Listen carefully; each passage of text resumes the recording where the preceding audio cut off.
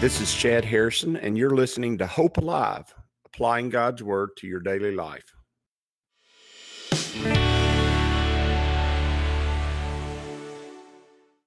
Hi, this is Chad Harrison, and I am the teaching pastor of Lake Community Church and have been serving as a pastor for 25 years. I'm also a practicing attorney. This podcast is designed to help you study God's Word and find God's will for your life. I pray in the name of Jesus right now that God would open up His Word to you and allow you to see Him and to know His will, that you might glorify Him and that you might walk in faith and power each and every day, especially today, in Jesus' name. Reaching the very end, Psalm 149. I think it's a very interesting psalm. I think it's a psalm that really, it starts off being a praise song, and and then it kind of diverges and moves into a whole nother direction. And when I read it, it is a psalm that I have read before, more in the context of government and economics rather than the context of a spiritual reading of it. As we read the book of Psalms and read through the book of Psalms, and we're coming to the very, very end. As we get to the very, very end, can you believe back in March we started this, and now we're in the end of January, and in 10 months I made it through a whole book, one of the longest books in the Bible, the book of Psalms. It is of the utmost excitement that I do that, and for just many reasons, because I just really never thought I'd ever have an opportunity to do something like that, just because of the length of time it would take to teach through a book of that size. And now it opens up new worlds for me, because I feel like I can preach through or teach through all the big books of the Bible, and have an outlet where we can move fairly quickly through them, so that you don't feel like it's an eternity, and I don't feel like it's an eternity. Let's start with the book of Psalms, and then I'll just read to you some of the things that I feel are important as we go through it. It says, praise the Lord. That's hallelujah. All the Psalms, all the final Psalms in the book of Psalms start with praise the Lord. It means hallelujah. It means go to God and worship Him. It means bring praise to Him. It's the start of worship. It's a worshipful heart. The Bible, we've quoted the Psalm that says, enter His gates with thanksgiving and enter His courts with praise. That's how you start. You start with a little hallelujah. Praise God that we're going in. He says, sing to the Lord a new song. And remember, that's one of those ideas that we've been through over and over again. It is very important to sing a new song. It's very important to sing a new song. Why? Because we sing the old songs, remembering the great things God has done in the past. We sing new songs to God because they're based off of what God is doing for us right now, what God is working out in our hearts and our minds right now. And there's nothing wrong with the songs of the past, and there's nothing wrong with the new songs. And the reason there isn't is because God's been at work, and God still is at work. And so God will be at work in the future. You know what they're going to be? They're going to be down the road, new songs. And the reason there are is because our God is an intimate, active God in the lives and the ministry of His people. And if He's going to be active in our lives and active at work in what we're doing, we ought to sing Him songs of victories past, and we ought to sing Him songs of victories today, and we ought to look forward to songs of victories in the future. He says, let Israel rejoice in their Maker. That is true. Let the children of Zion be joyful in their King. The kingdom of God ought to rejoice, and we ought to rejoice in our Maker, and the one who made heaven and earth, and the one who brought about life. We ought to rejoice in that, and we ought to rejoice in His kingdom and His kingdom come. And you say, has His kingdom come? Yes, it's in your heart. The kingdom of God is inside of you. And we think, okay, yeah, God's in my heart. No, don't diminish it. Don't diminish that in your mind. Expand that in your mind. Expand it. Allow it to be in its fullness and completeness. Expand it in your heart and how you see things. Expand it in how it affects the way you view the world. Expand it in how you relate to others. Expand it in how you see the events of life going on around you. Because the kingdom of God is inside of you. The kingdom of God is inside of you. And He's our Maker, and He is our King, and He dwells with us, not separate from us. He doesn't sit in a capital somewhere far off. He is here in our own hearts, and his kingdom reigns in our hearts. And so he says, so it says, verse 3, he says, let them praise his name with the dance. Now, let me say this. When I was a young minister on staff at a big church, the first church I was at, and we had a staff meeting and we discussed dancing, and not dancing in church, but dancing, not dancing in worship, but dancing, having a dance at the church, having dancing going on at the church. And you know what? I was real young and I was real quick tempered and passionate. And I just got on my high horse about not having folks dance in the church. And you know what? I find myself almost, I guess it would be over 25 years later. And I don't think that's true. I just don't think it's true. I don't think that's what that was the position I took that day. I don't think that was a good position. I don't think it was a biblical position. I don't think it was a position at all. And I'm just talking about dancing in general. I have found that generally is the purview of the modern day Pharisee. That's one of the things they find to argue and fight about and to go to war against and to make the center point of what they're dealing with at the moment in the hour. And you know what? I think we ought to dance before God. And I definitely think you ought to dance with the special one that God has given you. And I'm totally on the other end. And he says in verse 3 here, the psalmist says, let them praise his name with the dance. And obviously, you can praise God and rejoice before him with dancing. He says, let them sing praise to him with the timbrel and the harp. And I'm not sure what the timbrel is. I'm going to guess it's some form of tambourine. I know Matt says that if there was an instrument that I would be probably really good at, it would be the tambourine. And I'm saying that would be so distracting in worship. And by the way, anytime you're in worship and you're lifting hands or dancing or any of those things that's going on, remember, you're not to attract attention to yourself. Any form of worship is to bring attention to God. And that's really the dividing line of deciding whether or not you should or should not be doing it. If you're bringing attention to, if it's glorifying him, if it's pointing toward him, you ought to be doing it. And if it's not, if it's becoming a distraction and you're becoming the focus of the activity, then you probably ought to let that kind of move on past and wait, because you're going to get an opportunity to do that. And me playing a tambourine in the worship service would probably be, we don't say probably, we definitely know that would be distracting. We just know that. It's just the way it is. Me and a tambourine would be very distracting. Am I right? And Diane says, amen. And so there you are. He says, let them sing praise to him with the timbrel and the harp. Instruments are important. We need more instruments in worship. And people say, I'm not very good at it. You don't have to play very loud, and you don't have to be playing things that you cannot play, but you can get up there and practice leading worship. And as you get better and better, the louder and louder your instrument can be, and the more you can be a part of leading worship. So if you know how to play, you ought to get up there and at least be a part of the background and be a part of leading worship. And so he says, let them sing praise to him with the timbrel and the harp, for the Lord takes pleasure in his people. Notice there's a reason why God loves us and likes us and wants to be around us. And it's very pleasurable when God realizes, when your heart is tuned in to actually wanting to be in his presence. How honoring is that? That's real honoring. I can remember in ages past, as those who are older than me in my family would say, in my great grandparents and then my grandparents and then my parents, the main thing I want from you is just to see you. And that seems so empty and rehearsed and not.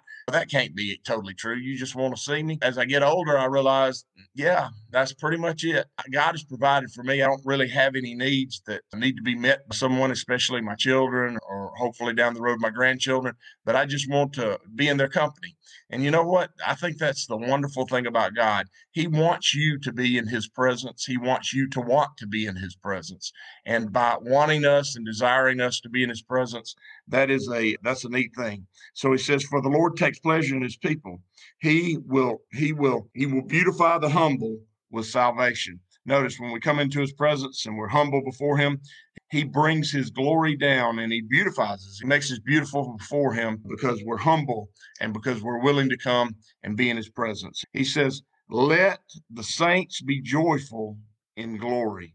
Let the saints be joyful in glory. Let them sing aloud on their beds. Notice when we get to glory, when we get to his presence in heaven, he wants us to be joyful. And notice in heaven, our worship, our time there, our work will be done on the earth. All that can be done and all that will be done. And that's that symbology of the bed. He says, let the high praise of God be in your mouth and a two-edged sword in your hand. And he says, let the high praise of God be in your mouth, meaning our tongues ought to be always praising him, and let the double-edged sword be in his hand. Well, what is the double-edged sword? It's the word of God. It is the word of God, and that is our weapon. That is the weapon of our battle. And you need to understand that because we are in somewhat of what I would call a battle in these days that we're in. And I find it interesting that the viewers, when things are just terrible and they seem to be going astray, God's people tune into him. But when they don't have a whole lot of hope and don't have a whole lot of purpose, they turn back and their attention toward God wanes and it falls off. And I see that. I've seen that over years and years of me doing ministry and being a part of ministry. That's what happens. But notice this psalm takes a weird turn in the last three verses. The turn is actually in verse 6 when he says we need to be worshiping God, but we need to, as part of our hand or as part of the work that we're doing, we need to be using the word of God for a purpose and a will. He says to execute vengeance on the nations. Wow. So we need a two-edged sword in our hand to execute vengeance on the nations and punishment on the peoples, to bind their kings with chains and their nobles with fetters of iron, to execute on them written judgment. This honor have all his saints. Now, there's two ways to look at this. You can either look at this as meaning when we come back with Jesus, like I was talking about last night. If you see it that way, when we're coming back with Jesus and we're going to do all these things and we're going to execute judgment on the nations and bind the kings of the earth and the nobles with iron and execute on them written judgment, that this could be prophetic in that form. And he could be talking about that. When I was younger, especially when I was in college, on up until I went to law school, there was a tension with me in the formation of our nation because what basically happened is that there were colonies that were separated and set apart. And they were not being ruled under their own consent, but they were being ruled by a king who was doing what was in the interest of himself and not in the interest of the people of America. But the problem is that the New Testament quite clearly teaches us that we need to be subject to our authorities. And there was that tension there of you've got basically a king who is, or a tyrant who is ruling from far away for his own benefit, and the people are suffering under that tyrant's rule. And so the question is, what do we do as Christians? Because whether you like it or not, the majority of the people who formed this country, who wrote the founding documents, were at the very minimum deists, meaning they believed in God and they believed in a higher being that had created the universe. Many of them believed in the teachings of Jesus Christ, and most of them were active, vibrant Christians who formed the country. And so I know that they knew Scripture, and I know they knew Scripture way better than I knew Scripture. And I understood that they had to have some foundational formation for throwing off the rule of King George and taking on their own position as well as an autonomous state separate from his power. And when I read and I thought about these things, I do wanted to read to you basically the beginning of the Declaration of Independence so that you can understand what is going on. It says, when in the course of human events, it becomes necessary for one people to dissolve the political bands which have connected them with another and assume among the powers of the earth the separate and equal station in which the laws of nature and the natures of God entitle them, a descent, respect to the opinion of mankind requires that they should declare their cause, which impel them to the separation. What does that mean? Basically, when it says there, when in the course of human events, it becomes necessary that one people dissolve the political bands which have connected them with another. Well, what would cause that? Well, what might cause that would be us having a different point of view as to very deep moral and political issues, and us having a deep chasm between us and them due to their desires or ours that are both economic and political and things like that. And I think the way this is written, this is the unanimous declaration of the 13 United States of America. When I read that, I think it's interesting that they use that is important to understand that. And then they go through, we hold these truths to be self-evident, that all men are created equal and they're endowed by their creator with certain unalienable rights, that among them are life, liberty, and the pursuit of happiness, that to secure these rights, governments are instituted among men, delivering their justice, meaning they understood that governments existed for the purpose of maintaining the rights to life and to liberty and to happiness, or the pursuit of happiness, which would involve us, the gaining of property. He says they deriving their just powers from the consent of the governed, meaning that governments exist not autonomous to the people, but they exist at the consent of the governed. And as I read this psalm, and as I look through the psalm, I begin to understand that they were using biblical ideas all throughout the Declaration of Independence. They were using biblical ideas to explain why they were breaking, because remember, it is the declaration, meaning it's the telling of our independence from the king in England. And they were using biblical ideas, and not only political discussion, but biblical ideas to explain why it was necessary for there to be a break between us and him, us and the governing body which was over us at that time.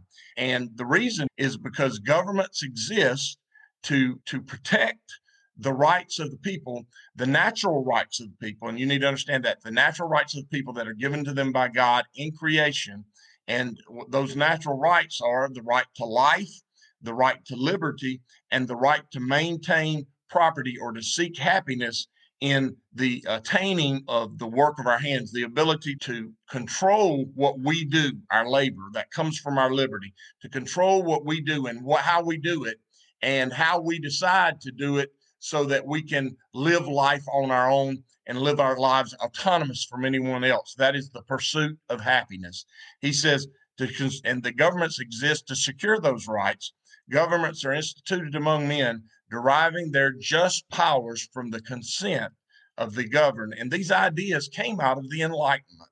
And as I read this, when it says here that let them praise God, let the praise of God be in their mouth, meaning we need to be always worshiping God and seeking his will in the matter, and the two-edged sword, meaning the word of God in our hand, so that we can execute vengeance on the nation and punishment on the peoples, meaning so that if we make actions that are about politics, about the nations and about the people, that they come from the word of God. And in this it is, and he says,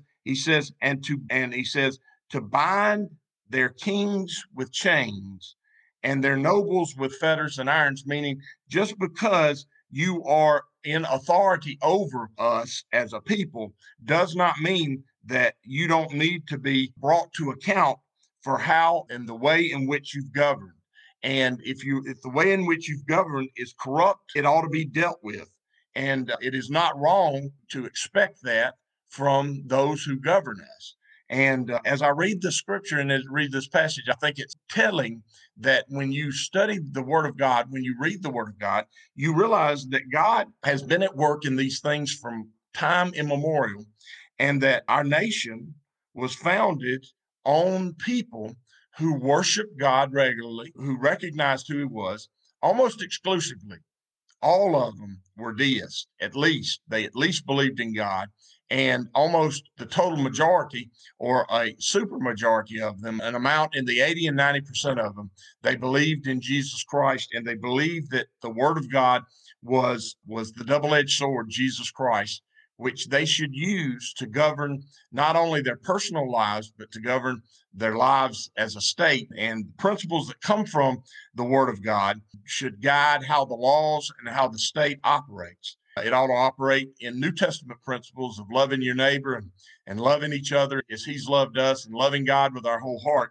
But it also ought to govern the way we see our governing authorities, and we should submit to them when they're just and when they're proper. But when they're not, you can quite clearly see from this psalm that it teaches that we have a duty to measure our government up to the Word of God.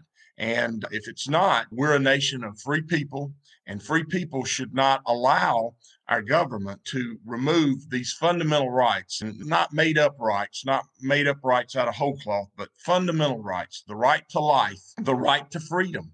And we earlier this week celebrated Martin Luther King, who was a great champion of what? He's a champion of freedom. And if you listen to his speeches and read his word, what does he use? What does he use to champion that right of freedom? He uses this. He uses the Holy Bible, the Word of God, and he, in a powerful and directed form, to deal with an issue at the time that he was dealing with. A right way of dealing with it, a rightful way of dealing with it, which is with this. What did he hold in his hand? The double-edged sword. And he taught the people. If you read the speech, I Have a Dream speech, the old reference of I have a dream is a reference to Moses on the mountaintop. It is a biblical reference, and it is a biblical idea of being set free and entering into God's very best, because we have been endowed by our creators, as the Declaration of Independence says, with certain unalienable rights, meaning rights that cannot be removed from people, because they are built with them fundamentally inside of them. And those are the rights to life, to liberty, and the pursuit of happiness, meaning the ability to use my liberty and my freedom to do what I want to do, the works of my hand, and gain from that work and gain from that labor a benefit toward me, because nobody else controls who I am in my labor. Nobody controls the direction of my heart and my mind and the desires and what I want to be involved in, what I don't want to be involved in. Nobody directs that except myself. And we found those truths to be self-evident, that we were created equal and endowed with those rights. And any government that begins to remove those rights, then we have the right to execute judgment on that government, because those rights are fundamental. They're natural to us and given to us by God.